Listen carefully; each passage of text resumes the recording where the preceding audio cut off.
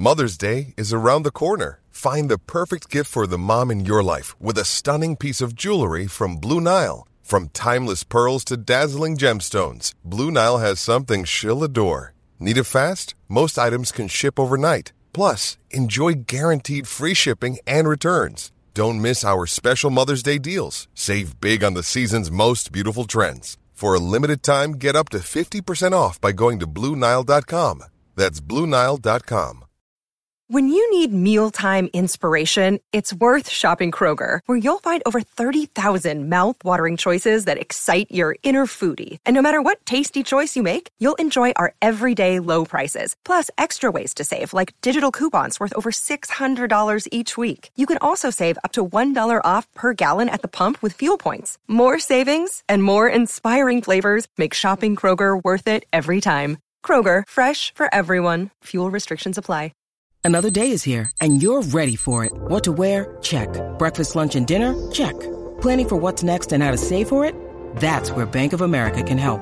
For your financial to-dos, Bank of America has experts ready to help get you closer to your goals. Get started at one of our local financial centers or 24/7 in our mobile banking app. Find a location near you at bankofamerica.com/talktous. What would you like the power to do?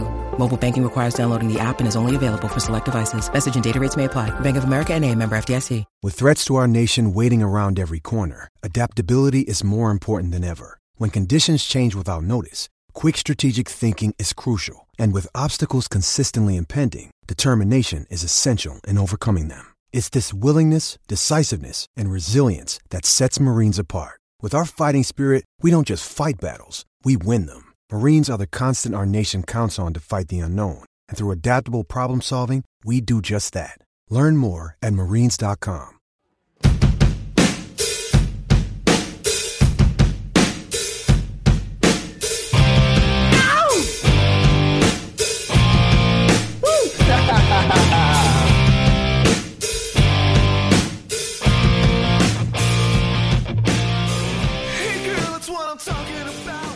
Pittsburgh Steelers fans, welcome to another episode of the Steelers Draft Fix. My name is Jeremy Betts, back with you again, as always, with my man, Andrew Wilbar. Andrew, I hope you're doing well today, and let me ask you this real quick. How cool was it to have Quentin Lake on our show that the listeners are going to hear in just a minute? It was fantastic. I reached out to him not super long ago on Twitter, and he kind of responded. I had reached out probably about a week or so before he had actually contacted me back, and he'd shown interest in coming on the show. And of course, has a little bit more credibility with Quentin Lake because of his ties to the Steelers. So I think it's really interesting just seeing his takes, as you're going to get to hear later on, on exactly what his dad has taught him, and just so many things. I mean, he's said himself, he's an old school player. So you're going to really enjoy the interview. Steelers fans love those type of players. I think you all are going to be in for a treat. Yeah, absolutely. For any fans who have not followed this player at all in the draft process, Quentin Lake is the son of Carnell Lake, who played for the Steelers in the 90s, one of the better defensive backs that the Steelers have employed in their historic existence, if you will. So definitely check out here in a little bit. We're gonna show you that interview that we had with Quentin Lake, and you can also find the video on YouTube. Andrew posted that on his YouTube channel. You can check it out there as well. But first, before we get into that, Andrew, I wanted to talk to you really quick about your mock draft that came out on BehindTheSteelCurtain.com, your one-stop shop for all things Pittsburgh Steelers. I wanted to talk to you about that because there were some interesting things I thought in there, and I want to get your perspective on it. Listeners, you can go to BehindTheSteelCurtain.com and check out this mock draft if you haven't already. Great content, really good insights into a lot of different players. I believe you did 3 rounds. Is that correct? Correct. Right. Okay. So we start off with a little bit of a surprise in the first round, something that I personally hadn't seen in other mocks to this point, but let's hear who the pick was and how you got there. Well, I went with Jameson Williams from Alabama, and this is kind of a surprise. You don't generally think about the Steelers being a team that's looking for wide receiver. But in this mock draft, Malik Willis was already off the board. Kenny Pickett was already off the board. So I wasn't going to be looking quarterback unless the Steelers were going to move down. And that's generally not something that Kevin Colbert likes to do. Maybe the Steelers reach for one there at 20. It's definitely possible. Trevor Penning, not a big fan of him, his fit with the Steelers, but he was already off the board. Zion Johnson, I think he'd be a bit of a reach at 20, but I actually had him going at 18. So there weren't a ton of great options for the Steelers at 20 where they were. The guy I would have chosen if I was the general manager would have been Andrew Booth from Clemson. As I think he could honestly be the best corner in this class when it's all said and done. But with Williams, he did have the ACL injury, and that is a concern. But the Steelers have not had a true burner since Martavis Bryant. And Jameson Williams would bring a totally different element of speed to this offense. And I know it may sound like a luxury, but the Steelers only have 2 receivers from last year's 53-man roster under contract, and that's Deontay Johnson, Chase Claypool. Again, this is being recorded on Saturday, so maybe by now we've re-signed one of our pending free agents. But wide receiver is a need, not necessarily one you have to go with in the first round, but I feel like with a guy like Jameson Williams, whoever is under center, whether that be Mason Rudolph or Dwayne Haskins or fill in the blank, a guy we'll get into in a second, maybe in the second round, I think a realistic thing, not necessarily what I would do, but something I could see the Steelers doing is adding another explosive weapon in a draft that is really rich at the top with wide receiver talent.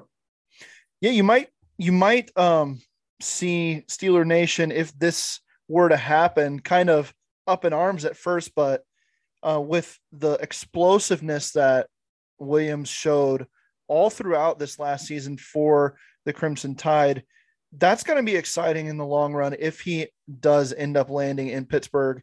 The element that they need in this offense to really open it up and allow Claypool to work the intermediate portion of the field, be their contested catch specialist, and then Deontay Johnson just to kill cornerbacks and linebackers in the short and intermediate areas of the field with his route running ability. So I like Williams as a prospect a lot. And if he were to end up being a Pittsburgh Steeler, I wouldn't have too many complaints. We had a trade in round 2 of your mock draft, Andrew. What did you trade, or what did the Steelers trade up for in your mock? Well, again, let me remind everyone that the mock drafts are not about necessarily what I would do. It is about just what I think makes sense based on how the board fell in this mock.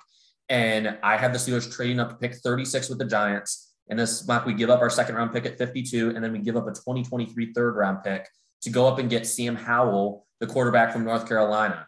I'd not be a fan of this move at all. But before all the Malik Willis rumors came at the Senior Bowl, Sam Howell was the guy that a lot of people inside the NFL thought the Steelers had their eye on. So maybe Willis is their top guy, and maybe Howell is kind of their backup option. Maybe I definitely hope they don't take him at 20. Wouldn't really like a trade up either. But he was once projected to the top 5 pick. After losing his top receivers and running backs, he was just not the same quarterback. And at the scouting combine, one thing I noticed is that he was really bad throwing out routes, which was something that Baker Mayfield, and that's the main comparison to Sam Howell. Baker Mayfield was excellent on throwing out routes toward the sideline. Sam Howell struggled with those at the combine. I know it's just the combine, but still just a minor observation. But I'm curious to get your thoughts, because the other quarterback that was still on the board at this point was Carson Strong. If you were the Steelers, not necessarily what they will or will not do, but if you were the GM, if Jeremy Betts is the general manager of the Pittsburgh Steelers and you were forced to take a quarterback, who would you take between Sam Howell and Carson Strong? Well, first of all, I got to say that general manager Jeremy Betts of the Pittsburgh Steelers sounds really good. And I think I'll throw that into the organization to see if they'll consider that after Kevin Colbert's absence. But no, in all seriousness, I prefer Howell to Strong because of the mobility factor.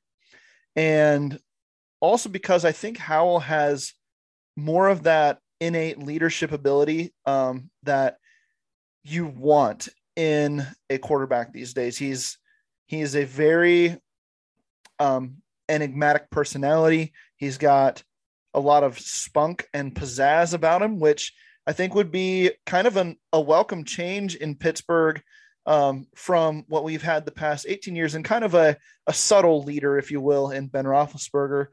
And Howell, his mobility and the way or the experience he has had at the collegiate level gives him the upper hand, in my opinion, over Strong. So if I'm the Pittsburgh Steelers, I would definitely be taking Howell over Strong in the second round.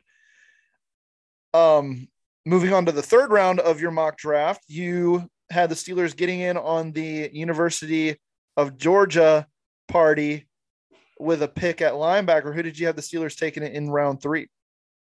Yeah, I went with Quay Walker. And just going off the comments on this article, if you go and check out the article, a lot of people were really unhappy with the first 2 picks, and rightfully so. But just about everybody came around on this pick at pick 84. And a lot of mock drafts have Walker going in the early to mid second round. But I think because of the depth at inside linebacker, you're going to see 1 or 2 of these guys fall, whether it be Damone Clark, Channing Tindall, Chad Muma. Any of those guys could potentially fall. In this mock draft, I had Quay Walker falling. And, don't get me wrong, I'm a firm believer that Devin Bush was not fully recovered last year. I think he can recover it. And I think with Brian Flores as his linebackers coach, I think he has a chance to reach a totally different level that we have not seen from him yet. But we don't have any great answers at Buck linebacker. Robert Spillane, serviceable, not a guy you want there long-term. And Joe Schobert is not a Buck linebacker. The Steelers tried to get him into that role last year. It did not work out. He's just not a Buck linebacker. I think he's going to get cut because of his high cap hit. But Walker is a really good athlete, did a lot better as the season went on. Had a little bit slow start to the season, but he was kind of buried. He didn't get talked a lot about because of Nakobe Dean, because of Channing Tindall, because of all the pieces around him on the Georgia defense. Right.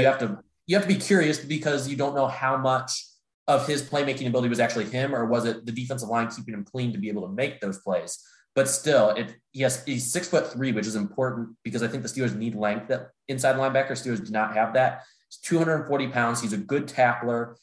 He's a guy that I really think would be a good complement to Devin Bush, especially with what Brian Flores is going to be bringing to the table as the head coach, as the linebackers coach. Yeah, absolutely. And his range was definitely on display at the NFL Combine. The straight line speed and then the quickness in the drills was definitely evident for Quay Walker, a guy I would love to see in a Steelers uniform for sure.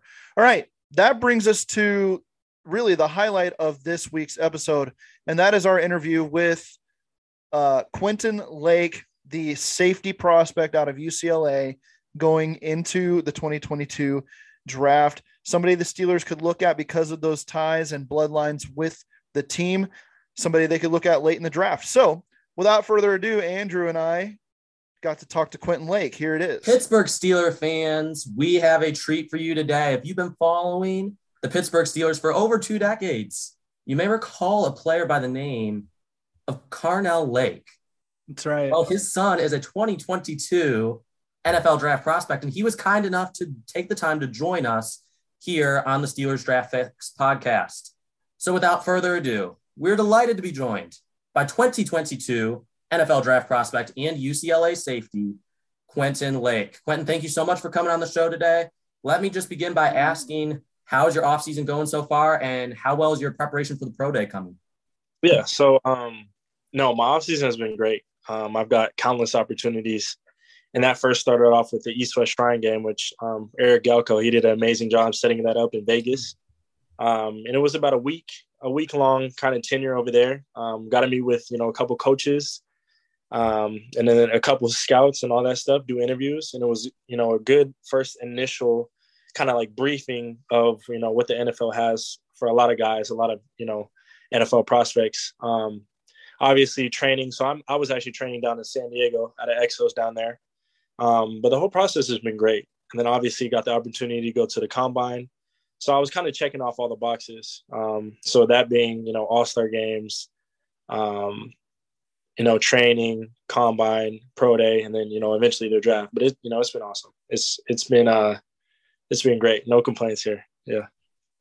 Man, that's cool. As Steelers fans, we've been following your draft profile and situation a little more closely, obviously, because of the connections from your dad playing. But personally, I thought watching the scouting combine that you were very fluid and your movement skills are top notch. And I wanted to see kind of based on the combine and what you're planning to do at your pro day. Is that something you're trying to highlight? Is your movement skills, or do you have other goals that you want to reach as a NFL prospect? Yeah. No, and that's a great question. Yeah, I definitely wanted teams to understand that I'm a fluid player. I think that was a big footwork and technique is some, I kind of, it's important to me. It's important to my game. And it kind of shows, especially this last season, being able to get in and out of my breaks, being able to be efficient, being able to, have good change of direction was all things I wanted to, check the boxes off for these teams. So especially when I got the, opportunity to show that off in the combine, I just really wanted to make sure that these teams understood that, I'm very efficient when I'm getting out of my breaks and a very fluid player. But yeah, that was definitely something that I emphasized. And even, going to the pro day, a lot of it has to do with, making sure that, these teams understand what kind of player I am. Mm-hmm. They have the tape, they kind of get an understanding of, what I am as a player. More so, I want them to understand me as Quentin Lake. I think that's another important thing going through the process is, having teams understanding that, I'm a kid of good character, don't have any off the field issues. And then we'll do anything to help the team win. So although the football aspect is important, I more so want to show these teams, hey, we're bringing in, not only a guy that can help our team win, but it can also, create good locker room morale, can do things outside of the organization that will help the organization win as well. So it's a combination of both on and off. Awesome. Now, one question I've always liked to figure out when I'm talking to a prospect or really anybody in general, who's your favorite all-time NFL player and why? Yeah. I am an old school player, like especially with my dad being played in the league, you get exposed to a lot of older guys that really revolutionize the game. So one of the players that I got the chance to meet him actually was awesome. Rod Woodson, another Steeler. Oh yeah. He's and it would be easy to say my dad, obviously, sure. But now I'm gonna go with Rod just because, one, he almost played 2 decades in the league, which is almost unheard of, especially at the defensive back position. And then another thing was that, he was so successful at an early age and so dominant. He did, he returned, punts. He was a lockdown cornerback for, however long. So just kind of looking at his game and looking at his fundamentals and technique is some, I wanted to translate. Obviously, the game has changed, a lot since he's played and even when my dad played. But I think taking the physicality, especially from players back then, the physicality and kind of the mindset that they have, thank God I had the opportunity to talk to him. So he kind of gave me a little insight of, what the mindset is, to last so long in the NFL. That's one guy I really aspire to kind of mock my game off. That's neat. And I don't know if you know this, but on the NFL Network broadcast, he actually talked about you after your on the field drills were over. So that's awesome. Now he's known me since I even remember. Like he'd known me since I was like a baby. So it's kind of surreal. Yeah, that's super neat. I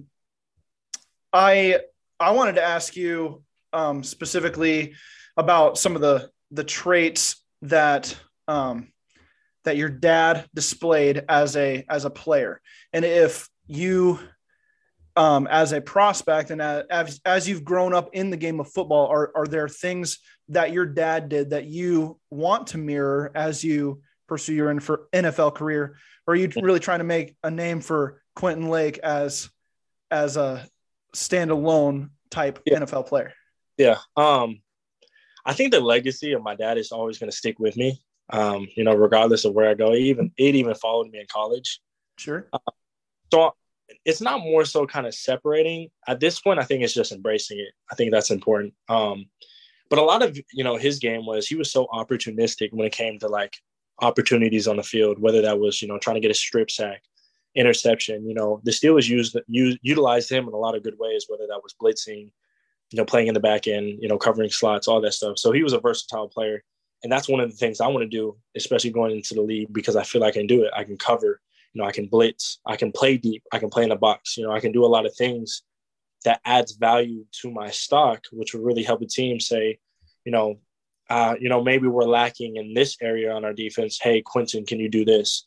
Or, we need another, we have another job spot open. Hey, can you do this? And I feel like I can just, I'm a plug and play player, wherever I need to put, I can play and I can do it successfully. And I think that's one of the things, like I said, is what my dad did well. So that's kind of what, I take from him is, being versatile and being able to do a lot of different things, but do them well and do them, almost as if you're playing, you're starting at that position, if that makes sense. So sure, absolutely. Now, your dad obviously made a big impact on this team for many years. What is one thing that you have learned, whether it be on the field or off the field, that you've learned from him that has helped get you to this point in your NFL or soon to be NFL career? Yeah. I'll do it on and off the field. So, and I'll start with the off the field. Off the field stuff is, you have to talk to people and treat everybody with respect. I think you don't ever know who you're interacting with, especially being a, potentially well-known player. People always kind of have an eye on you and they're always looking. So making sure that, you're being respectful to everybody, whether that's the staff, whether that's the coaches, whether that's the fans. I think it's important to really leave an impact on people of how you are as a person. And then for the on the field stuff is, work hard and put in the work. The NFL, it changes so much. And you have people moving in and out all the time, but to last, you have to put the work in. And that's one of the things that I'm going to continue to do. And I did in college is, continue to work hard, continue to keep putting the extra hours in so I can be consistent and maintain a spot in the NFL. So. Sure. So when you're not doing all of that, when you're not working your tail off and doing what it takes to be a great NFL player, what will you do for fun? I like to go golfing. That's my pastime. So I don't know if you're a golfer or what you like to do, but what's your pastime? Yeah. So I'm a foodie. Okay. Yeah. Especially in LA, because obviously I, went to UCLA. But they have a ton of great restaurants, and me and my teammates, we always trying to find that next best restaurant, whether that's a whole or, even sometimes fine dining. Obviously, that hurts the pockets a little bit, but it's still fun to kind of go out and kind of find new restaurants and, enjoy food from different cultures and all that stuff. And then obviously, other than being a foodie, I game, I love video games. That's kind of just what I do in my pastime. Sure. And I grew up on it. So cool. Yeah. You have a favorite game that you play? Yeah. Right now. So obviously Call of Duty. Okay. Yeah. The classics. Yeah. But I'm actually playing a game. It's called Elden Ring. I don't know if you guys heard. Just came out, right? It's pretty popular. So I'm trying to get into that. It's a little different, but, it seems like it's fun. So. Okay, cool. Well, just so our listeners are aware, Quentin is a very balanced guy as well. He was named to the 2020 and 2021 Pac-12 Fall Academic Honor Roll. So he's not just a good football player, he's a diligent student as well. And that's important. And I'm sure these NFL teams are taking notice of that. And when you watch him on tape, and I have watched several games of his on tape when doing some scouting reports for the website, you can tell that intelligence does translate to the field. Very good communicator in the back end, just very good instinctually. Now, would you like to tell the listeners what you've been kind of studying at UCLA and maybe give a little bit of background on why you decided to study in that area? Yeah. So at UCLA, I got my bachelor's in sociology, and then I'm working on my master's in education. And then I'll probably go finish that, whenever I have some time in the off season later on. But one of the reasons why I wanted to study sociology was it was pretty broad. But mainly due to the fact that it worked well with football. I knew football was going to be something to take seriously. And, getting into classes like, neuroscience and astrophysics and all that, like and engineering and stuff like that, it takes a toll on how much effort you can put into football. You can't really balance your academics and athletics as well as you want to. So sociology allowed me, it was a broader spectrum. It can lead to a lot of different jobs, which I've heard of. So I thought, I could utilize that a lot better than especially if I wanted to do football, I could utilize that degree better than something I would only really be doing like part-time, like a more specific degree. And then obviously, since I graduated early, I decided to get my master's because I got a 5th year in college. And then that would lead me to, potentially be a GM or a coach or something like that and kind of transition to that. So, academics has been, a crucial part of my life. Obviously, my mom kind of harped on it growing up and stuff like that. But, luckily enough, I really locked down on my academics to, get a degree. And I'm thankful for that. That was probably one of my highlights in college was getting my degree. But, I did a good job balancing academics and athletics for sure. Nice. Always listen to mama, right? Yeah, no doubt. No doubt about that. Okay. So you guys had 2 really impressive receivers there at UCLA. Greg and Kyle Phillips. Those 2 guys were a main part of your offense. Can you give us a little bit of the experience covering those guys in practice and how you think their games will translate to the NFL as well? Yeah, I think, and me personally, I think a lot of UCLA guys just translate well into the NFL. You've got Eric Kendricks, Anthony Barr, Chris Barnes, Kenny Clark. There are a lot of UCLA guys that have success and are still having success in the NFL. But specifically for Kyle and Greg, they're going to dominate. Kyle has, and especially now you're seeing it a little bit more in the NFL, you're seeing a lot of shiftier, quick twitch receivers, guys like Hunter Renfrow and Cooper Kupp, they're dominant now. So, a guy like him, he's just going to dominate as well. He's super quick twitchy, good hands, has a good understanding of the offense. So when I was guarding, it was tough, but it also helped me, especially because, he's rare, he's one of a kind. So you don't see that a lot. Which really helped me with, when I was covering slots, it made stuff easier when I got to the game, especially going against him in practice. And then Greg, on the other hand, same thing. You're getting almost like a unicorn out of him, like a guy that can block, is fast, good hands, good routes, efficient. Like you're getting these hybrid tight ends. So kind of, I was almost experienced like this new age of football where I'm getting like tight ends that are running super fast, but also physical. And then you got super shifty wide receivers. So you're getting like almost like the best of both worlds in practice. And then it really helped me in the game because since you don't see it a lot, you're kind of used to the hardest stuff. So when, you see kind of like generic stuff, it was like, oh, okay, this is easy. But yeah, they're going to tear it up when they get to the NFL. I can bet on that. Final question before we let you get out of here. How would you feel about being drafted by the organization that your dad built his legacy with and being able to begin your own legacy with that same organization, of course, that being the Pittsburgh Steelers? How would you feel about being drafted by the Pittsburgh Steelers? I would love it. That would be full circle. It would really be full circle. And then just kind of me going back to the place where I was born, experiencing it would be awesome. I know the Steelers fan base is probably the best fan base in the league. You guys travel well, always show up to the home games, got your terrible towels going crazy in the stands and all that. So, it would be a blessing. It really would. I would enjoy it. I'd be smiling from, ear to ear if that happened. Who knows, obviously, but no, it would be awesome. It would, yeah. I know my family would be happy. My family would be excited. I know my dad would really be, it would be crazy for him too, kind of surreal for him too, but no, it'd be awesome. That would be full circle. Almost like a dream. Yeah, man.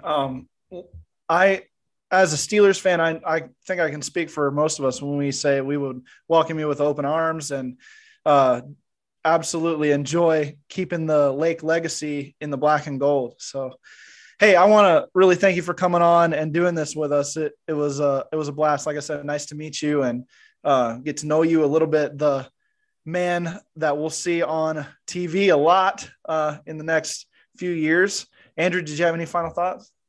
Well, just follow him on Twitter at Quentin_Lake. That's Quentin_Lake. And again, obviously we don't know where you're going to go. Obviously we're hoping it's the Steelers, but best wishes wherever you go on your NFL endeavors. Yeah, appreciate it. Thank you so much, Andrew. Thank you so much, Jeremy. It was awesome. Yes, sir. Well, Steeler Nation, we're going to take a quick break, and then we will be right back, and we'll talk a little bit more about the NFL draft.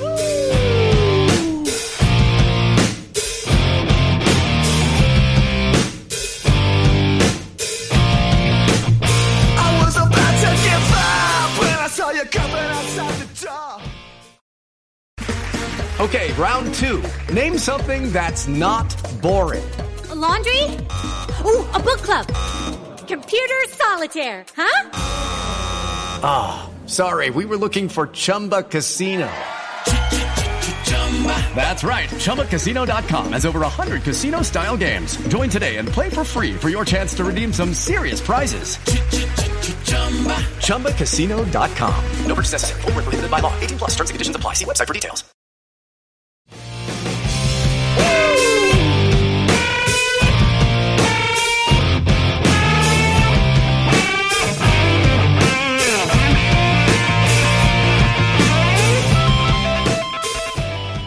All right, Steelers fans, welcome back to the Steelers Draft Fix. This is the second half of our show. And Andrew, I thought Quentin was such a great interview. He answered all the questions with a lot of poise and seems like a stand-up guy. What do you think? He really is. He's very balanced. And I know I mentioned that in the interview, but it is important to not just judge a player off of their talent. And Quentin is obviously talent. He's very talented. He has the bloodlines. But it's also important not to overlook his smarts. He was a diligent student. He seems to be really good guy off the field. Has a good personality, a guy that I think guys would really cling to in the locker room. Again, I don't think he's going to go until day 3, but he's a guy that I believe he's got a good work ethic. He's a guy that's going to keep working. Maybe he's a guy that makes it onto the back end of the roster or even a practice squad. He's going to gnaw and grind his way up to being a backup and then competing for potentially starting job down the line. And I don't want to get ahead of myself with him. But he's a guy that I think at the very least, he's going to be a really good depth piece at safety. And he's a guy that I believe is going to continuously improve because of that good work ethic. Yeah, I agree. That to me is the biggest trait that a player can have is the work ethic. You can have all the talent in the world. Jadeveon Clowney comes to mind. And if you're a guy who takes plays off, if you're a guy who doesn't put in 100% all the time, it doesn't always translate. And talent only takes you so far. A guy like Quentin Lake has good talent, young talent that can grow, but he's got the drive to get there. I would love to see him in the black and gold. I know you would too. All right, let's jump right into the offensive tackles. We're going to tackle some offensive tackles today, talking about the prospects going into the 2022 draft. Andrew, what's your initial thoughts on this group of offensive tackles going into the end of April? I think it's a little bit overrated of a group. I know throughout the summer, a lot of people were saying this was going to be a really good group. I don't see it after the top 3. Obviously, Evan Neal has a chance to be an elite player. He may end up moving to right tackle in the NFL. Ike Ekwonu, another guy I was a little bit hesitant on at the beginning of the process, but the more I watch, the more I think he can hold up a tackle. And obviously, Charles Cross, another guy, a very good pass protector, still needs a lot of work as a run blocker. But after that, there is nothing known after that. I mean, you have a lot of guys that I think are going to probably be moving inside the guard. We may be able to get into 1 or 2 of those later on, but I did not see a bunch of guys. I mean, Bernard Raymond and Trevor Penning, super raw, going to be probably having to move to right tackle at the beginning of his career. Will he ever move to left tackle? And then Bernard Raymond, 25 years old and still really a project. You know, there's just a lot of projects with linemen, not a whole lot of sure things. Yeah, I agree with you there. It's a class with a couple strong guys at the top. 3, I think I could pick out that are pretty reliable, high floor, potentially high ceiling guys for a couple of them that should be first round picks. But I think you got a lot of upside, but not a lot of sure things in this class. That's just how I see it for sure. So let's look at round 1, because the Steelers could go a number of different directions in round 1 of the NFL draft. And I think a lot of that will have to do with how the Steelers play the free agent market this week. So this is being recorded Saturday night. So a lot of what is going to happen Sunday and Monday before this show comes out, we'll be able to adjust later. But I think that this next week of interactions and transactions for the Steelers is going to show us a lot about what their plans are for the first round of the draft. So if offensive tackle is the position of choice for the Steelers in round one, who would you see them considering at the number 20 pick? Just because Colbert does like the sparky guys that have really good athleticism early on in the early rounds, I could see Trevor Penning as an option. Right. But if I'm the GM, I'm not even looking at offensive tackle in the first round. If I want to find me a franchise tackle, I'm just going to pay Teron Armstead whatever it's worth, even though he's 30 years old. Just bring him in, then at least you know what you're getting. I just think Penning is a little bit too much of a risk and not quite enough of a reward. Sure. And I think we're seeing kind of a trend of offensive tackles aging pretty well. So just because Armstead is 30 years old doesn't mean he couldn't provide 5, 6, 7 more years of quality offensive tackle play. And I think it's something the Steelers should consider for sure, with there being a lack of sure things in the back half of the first round. Was there anybody else, Bernhard Raimann at all, or somebody else who might sneak up into that first round just because the position kind of only has those top 3 guys? I think Evan Neal, Charles Cross, and Ike Ekwonu are the guys that we're thinking of when we say top 3.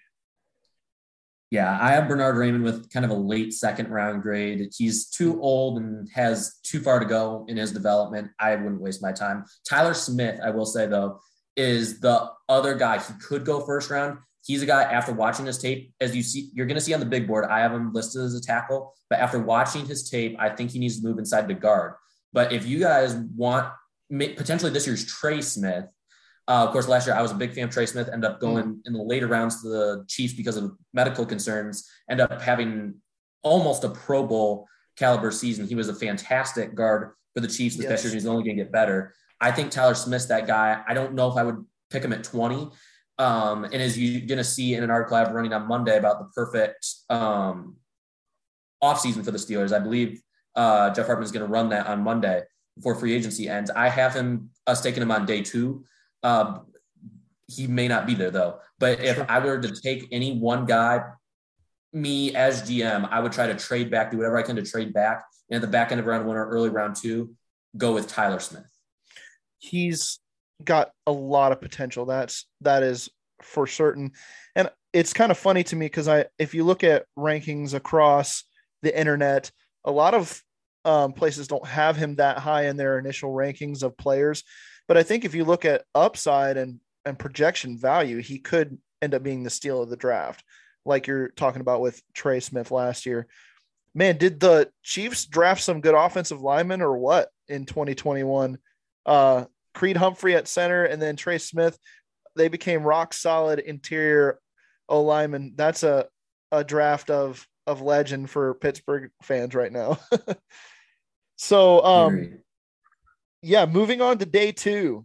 I know I have a day 2 target that just popped out to me when I watched his combine performance. And then when I saw his combine performance, I had to go back and check out his tape a little bit as well. So let me talk about Kellen Diesch from Arizona State.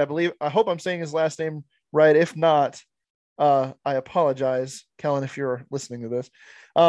But Kellen Diesch is just an athletic marvel. He's a big guy. He's long. On the tape, you see a tenacious run defender, which is something that the Steelers need out of their tackle class, whatever they bring in free agency or the draft. They need guys who can dig in their heels and push guys around in the rush game. And Kellen did that very well. I thought he's got some technique and footwork, things that he'll need to work on, especially in a Steelers offense that likes to move and swing their front 5 guys. But I just really liked his athletic upside. And if you're looking at a day 2 guy that could fall down a little bit because of some of the other position groups that you'll start to see a run on in those second and third rounds. I think Kellen Diesch could be a target for the Pittsburgh Steelers in round 2 or 3. Andrew, I'd like to know your thoughts on him as well as any other guys that you could see the Steelers targeting on day 2. Yeah, Diesch is very athletic. I haven't looked super deep into his tape. I have him at 131 right now on the big board. He can get driven back. Doesn't have the best anchor in terms of pass protection.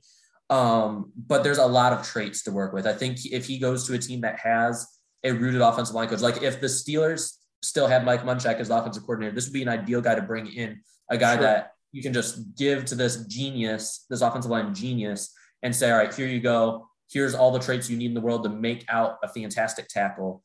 Now make something out of him. I think that would be ideal. I'm not sure. I'm not sold on Pat Meyer, but the one guy, this would be at the back end of day 2. A lot of my guys are more day 3 guys that could develop into starters, but Daryl Rosenthal from Kentucky, I have him at 103 on the big board currently. He's my 10th rated offensive tackle. The big concern I have is that he weighed in about 30 pounds less than what he was listed at during the season. He was listed at like 327. He weighed in at like 295. It was in the 290s somewhere. Yeah. It was really concerning, which makes this evaluation more difficult because he looked like a player with a totally new profile. He showed decent power on tape, but obviously, at 290 some pounds, you're not going to be that same type of player. And, he's a guy who transferred from LSU, is very talented. He quickly became a leader on Kentucky's offensive line. And when you watch their bowl game, I don't remember who they played, but their replacement for him at left tackle got completely destroyed. So when you go and watch Rosenthal's tape compared to that game, it showed how much his lack of presence was felt in that game. So that shows a lot to me in terms of his leadership and his performance on the field. They really missed him in that game. But he's got a nasty attitude. He plays through the whistle. I'm just not sure if he's going to be as effective with that style of play now that he's lost that weight. Is he going to put that weight back on? Did he just drop it to try to run a fast 40? Like, those are things that obviously I don't know as just a fan, and I don't have enough inside information to go off. And his anchor needs a little bit work in pass protection. But I would say, and I wrote this in my scouting report on the big board, he's the biggest wild card in this offensive tackle class. He has the talent to be a really, really good starter at offensive tackle for years to come at left tackle. But there's so many unknowns because of the drop in weight, the injuries, the transfer. There's a lot of moving parts with Rosenthal, but I think he's a guy that at the end of day 2, maybe the Steelers were to move back in round 3, maybe to the beginning of day 3. That would be ideally May 4th round. That would be where I would really feel comfortable taking him. Sure. A name that kind of pops up a lot in rankings for that day 2 timeframe is Abraham Lucas. What do you think about Lucas as a prospect? He's going to be good for a team that is a pass-heavy, air raid offense. I think of a team like Arizona, he'd be an ideal fit there. I don't know if they are in dire need of offensive tackle right now, but a team like that, he's not a very good run blocker. He plays a little bit too high in the run game. I believe he's like 6'7", so it's understandable.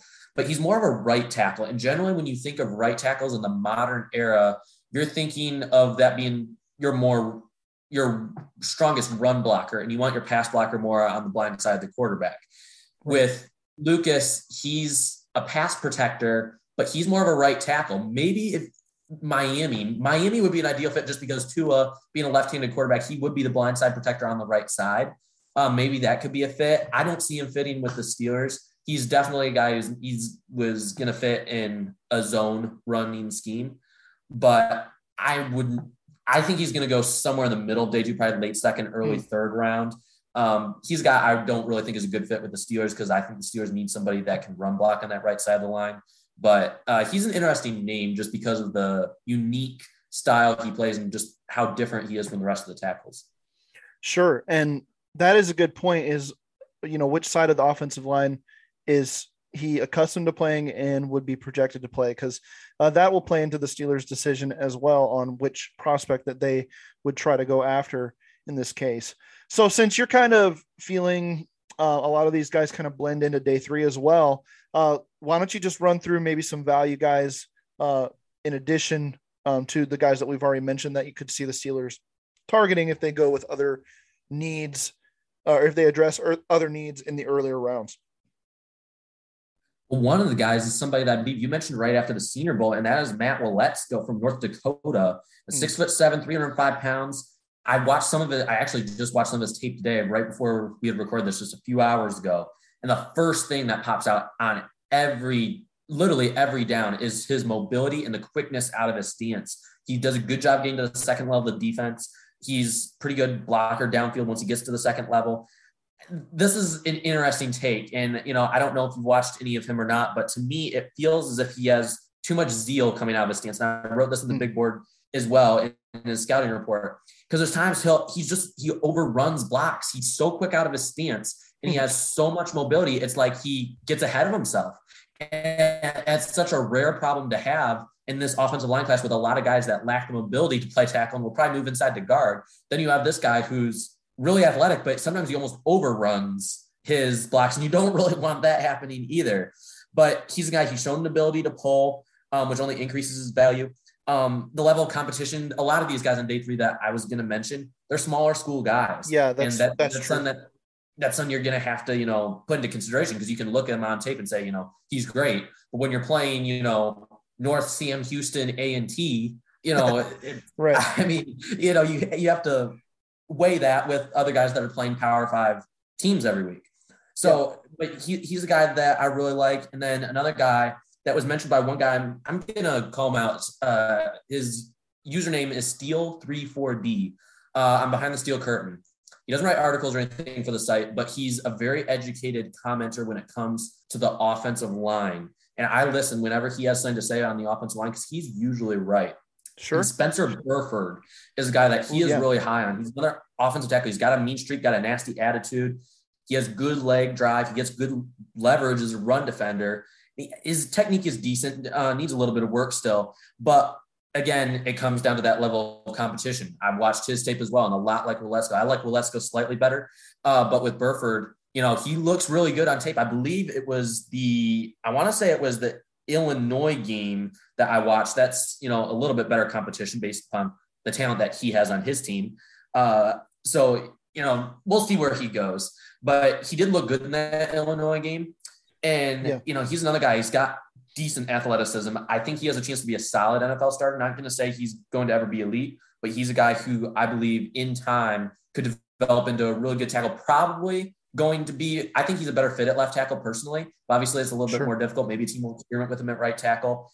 And then Braxton Jones is another guy from Southern Utah, 6'7", 310 pounds. He's polarizing because there's times where he is just absolutely dominant as a run blocker, as a pass blocker. Then there's other times that it's like he doesn't even know how to play the position. So uncoordinated, so unbalanced. It's like two totally different players in the same game. So, again, level of competition you have to deal with. Okay, it's Southern Utah, but he's long, he's fluid, he's powerful.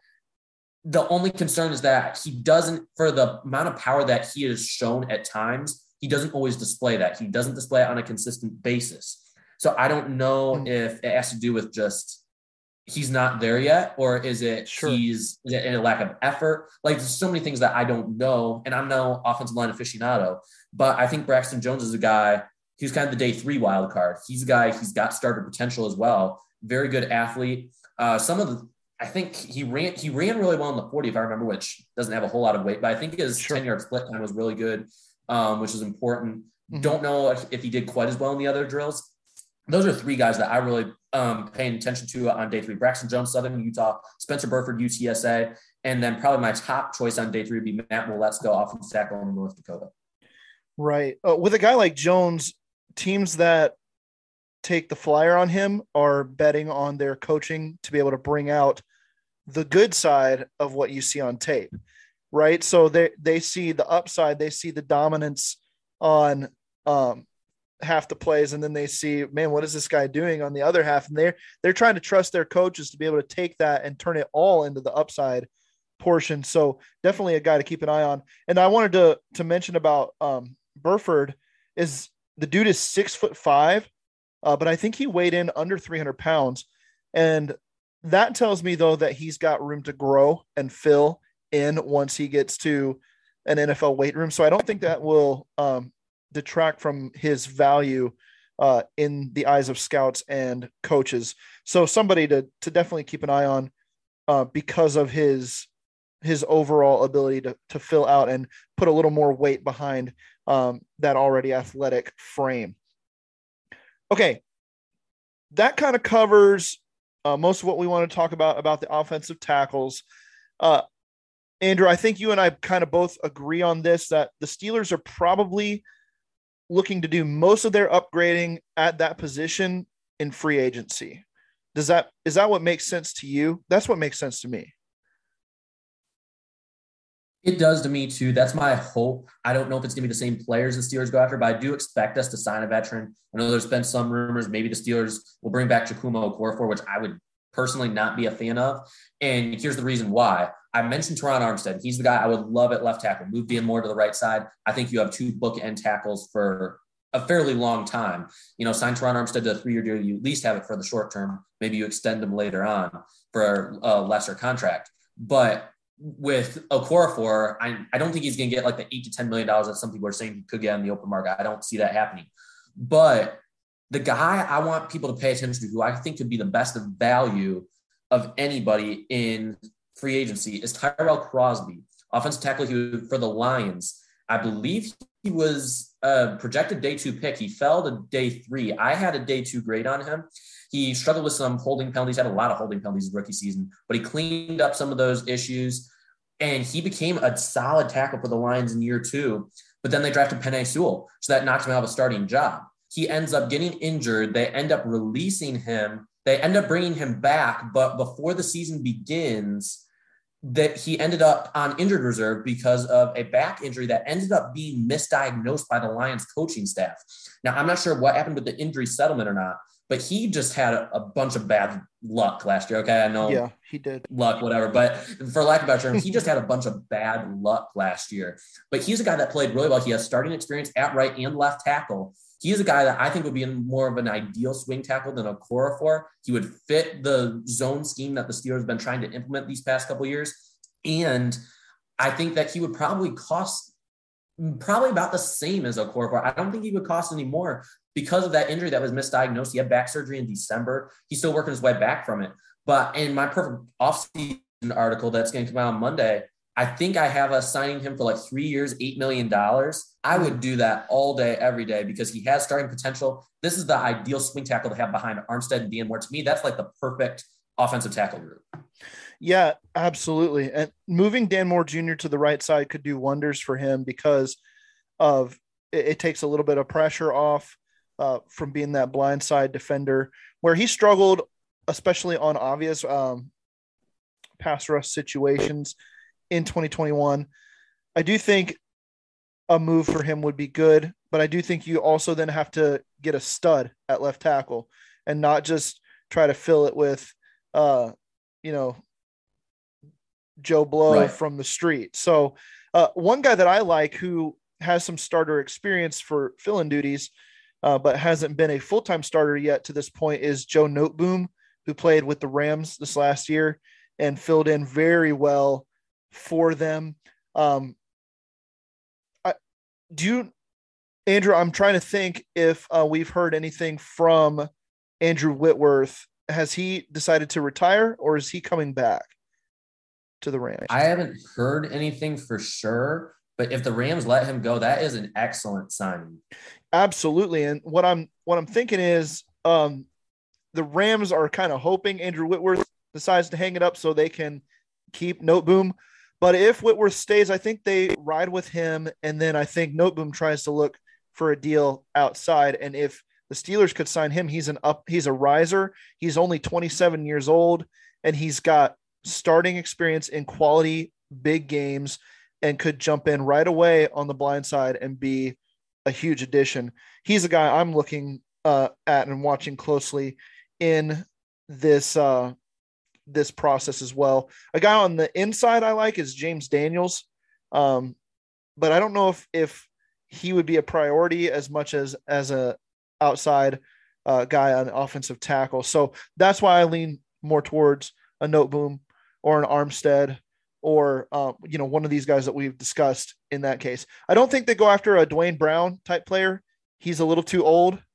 Trent Brown as well. I don't think they would go after somebody like that who's even more of an established veteran and getting more up there in years. But I do like Armstead at 30 years old. I think he would bring maturity to a young group of guys and be somebody that can really help the Dan Moore Jr.'s, the Kevin Dotsons of the world for the Steelers become what their potential says they could be. So that's what I'm kind of looking for in the free agent market. Somebody who comes in and provides that leadership while being a stud on the outside. All right, let's run through a couple free agency topics real quick, just to cover our bases before we go. I have made my thoughts on Deshaun Watson and the Steelers' potential to acquire him pretty clear on Twitter. You can follow me at thebets93, THEBETZ93. And I'm not a fan of the move. I understand why Steelers fans are clamoring for it, because it's a swing in the dark in a lot of cases with your draft picks, and they want somebody who's established, who's got a reputation as a superstar. But Andrew, I wanted to get your thoughts on it. I just don't see it happening. I don't see the Steelers being that interested. And despite reports to the otherwise, I don't see the Steelers necessarily being in the mix for Watson. What are your thoughts there? Yeah, I don't think the Steelers go after him, but I will say that wherever he goes, I wish him nothing but the best after everything that he has gone through. And I really hope that this will be a reminder to people that just because somebody says something against somebody does not mean that they're guilty of it. And obviously it's not completely so, but it looks as if Deshaun Watson's going to be proven innocent. It didn't really seem like there was a whole lot of substance from the beginning. I don't want to get too deep into it, but I think it's just something important to remember that just because, people accuse of something does not mean that person's guilty, because now Deshaun Watson has to build back up that reputation. Right. To whichever team he goes, he has to earn back that trust to whatever locker room he's going into. I think he's probably going to wind up with Seattle. That's just my guess.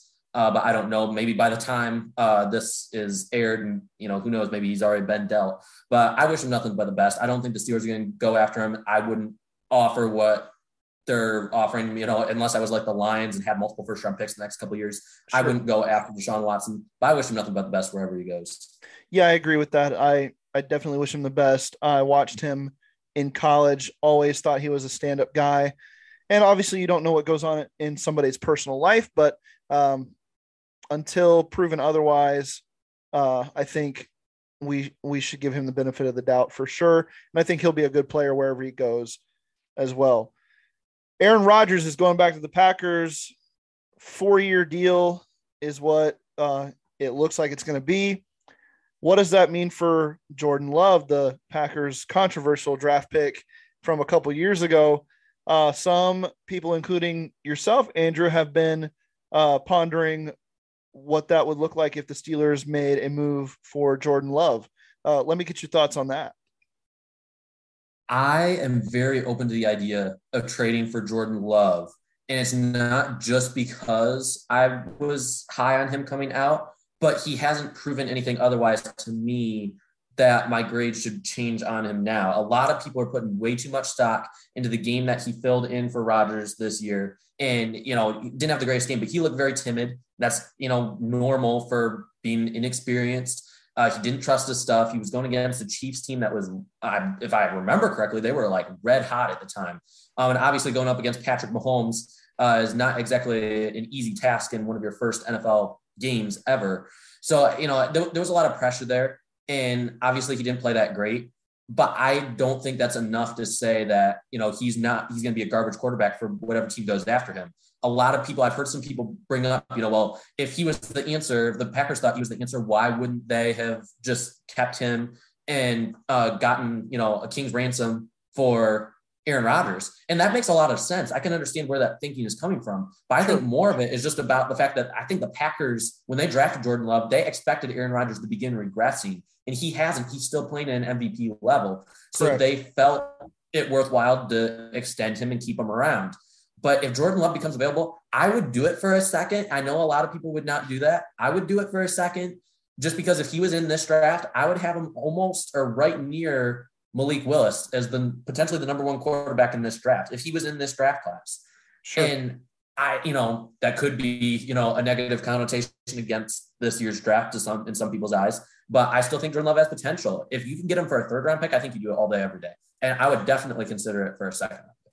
Yeah. Those day 2 picks, you don't find, I think in this draft class for a day 2 pick, anybody who has a better or had a better grade than he would have coming out in 2020. He's an intriguing option to me as well because he's so young, and I don't think we've seen the athleticism in the pros that he could show to be a viable option in a Matt Canada offense.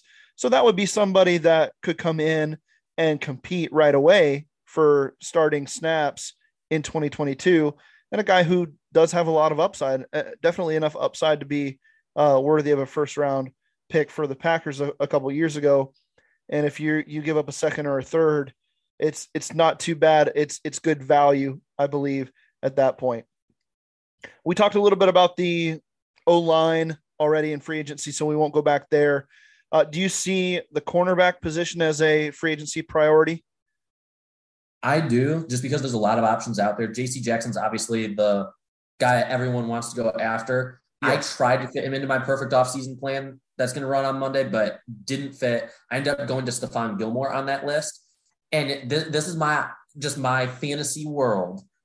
This is not going to happen. The Steelers would never replace all 3 starting corners from the previous year. Right. But you could get Stephon Gilmore for about 2 years, $26 million, pay him maybe $10 million of that this year, and then come back in the second wave still the first wave of free agency, get Tavon Young, which right before this podcast aired, we saw that the Steelers had signed Arthur Millette, which is not a move that I was not a fan of at all. Yeah. I don't see where that fits in. He was horrible in coverage last year. He's a decent run defender. He has some blitzing ability. I think he's a waste of a roster spot personally. That's just me. I would rather sign Tavon Young, a guy who got a bloated contract with Baltimore, got injured a lot, had 3 season-ending injuries in 4 years. He is a guy that I think could come on the cheap for the slot, and the Steelers showed interest in him back in 2016 when he was coming out in the draft. Sure. And then in the second wave of free agency, maybe get a guy, again, I know this is a big risk because you're talking injury-prone guys, but Sidney Jones is a guy, sign him on a 1-year deal, and then you would still have decent depth behind him. Worst-case scenario, you have James Pierre behind him, Cameron Sutton, would you consider trading him? Maybe you could get something for him, maybe a day 3 pick. There's so many things you could do that's so flexible at the cornerback position this year. The Steelers have the money to make things happen, but I'm curious to see what moves they make. I've seen Carlson Davis rumors. Of course, that was just Andrew Filipponi. Put whatever stock you want into that. But still, I would not be happy if it was Carlton Davis, because that means more zone defense. I want man-to-man corners. Give me some corners. Yeah, that's right. Load them up is what I'm saying. I did not understand the Millette move, and it makes me wonder. I know they don't play the exact same position, but it makes me wonder if that means the Steelers are going to shy away from handing Ahkello Witherspoon another contract, who I think was far more deserving after what we saw in 2021 than Millette was. A guy I'm keeping my eye on is Darius Williams, who played opposite Jalen Ramsey, another Ram. Maybe I'm all in on these Rams for some reason. But he may not be a shutdown corner, but he's definitely a solid player. He's a guy that's going to give you starter quality snaps on defense at the cornerback position, and could hold his own on one side of the field while the Steelers figure out what's going on, whether that be with a rookie or with another free agent pickup. And I just think that his tape in 2020 and then his ability to hold his own across from Ramsey despite a lot of targets coming his way because of Ramsey's presence on that same defense. I think that he's got a lot of good standing in the eyes of decision makers around the league. I would not be shocked, nor would I be disappointed if the Steelers dip their toes in those waters as well. Did you have anybody else that you think the Steelers might keep an eye on heading into free agency, just real quick before we close it out? It'll be interesting to see what happens with Mitch Trubisky. That's going to be a big storyline. A couple lower end free agents. I'd already mentioned Tyrell Crosby. He's a guy like Mason Cole is a guy that I've really become to like. Of course, I've liked him ever since his days at Michigan, being a big Michigan fan. But he's a guy, you can probably get him for about $2 million a year. He was very solid. He's not an elite guy, but he was very solid. He was starter material with both Minnesota and Arizona. I think he's a guy, one of the most underrated centers out there, guy that you can get on the cheap, especially if this would keep the Steelers from having to draft another center. Let Kendrick Green hit the reset button, bring him, let him sit on the bench for a few weeks, maybe half the year, let Cole get in there, and then maybe give Green another shot, something like that. That would be ideal. And I'm not going to get any more for sake of time, but check out that article that will have already run by the time that this is out, but go back and check it out. Half of it's probably already strewn all over the place because half of them have already been signed elsewhere. But check that out. I have all of the free agent signings, all the draft picks, everything lined up this offseason that will fit under the salary cap. Absolutely. Definitely check out that article from Andrew.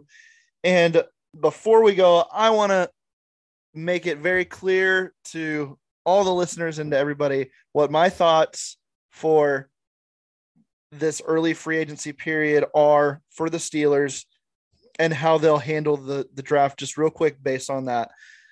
A lot of Steelers fans want that quarterback, whoever it is, just somebody other than Mason Rudolph, right? Any warm body except the reindeer namesake in the backfield for the Steelers. Let me say this. I think Rudolph kind of sits in as the Steelers' veteran option at the quarterback position. Haskins is basically relative to a free agent acquisition this year as well, on the level of a guy like Jacoby Brissett or even maybe Marcus Mariota. I think you put a little more weight on Marcus Mariota, but I think from the Steelers' perspective, they've already acquired those guys. And then I just think that they're locked in on quarterback in the draft, and that's who they're going to pick in the first round. They're going to pick a quarterback there. So I just wanted to let Steeler Nation know that's what I see. You heard it here first. Maybe, I don't know. There's a lot of talking heads on Twitter and all the way around, but that's just my thoughts. So let's see how it plays out. The Steelers are going to address other positions in free agency, and we're going to have a lot to talk about over the next week or so. Andrew, it was fun as always. Let's do it again next week, huh? Yes, sir. Go Steelers. Go Steelers. Jeremy Betts, Andrew Woodbar signing off. Till next time.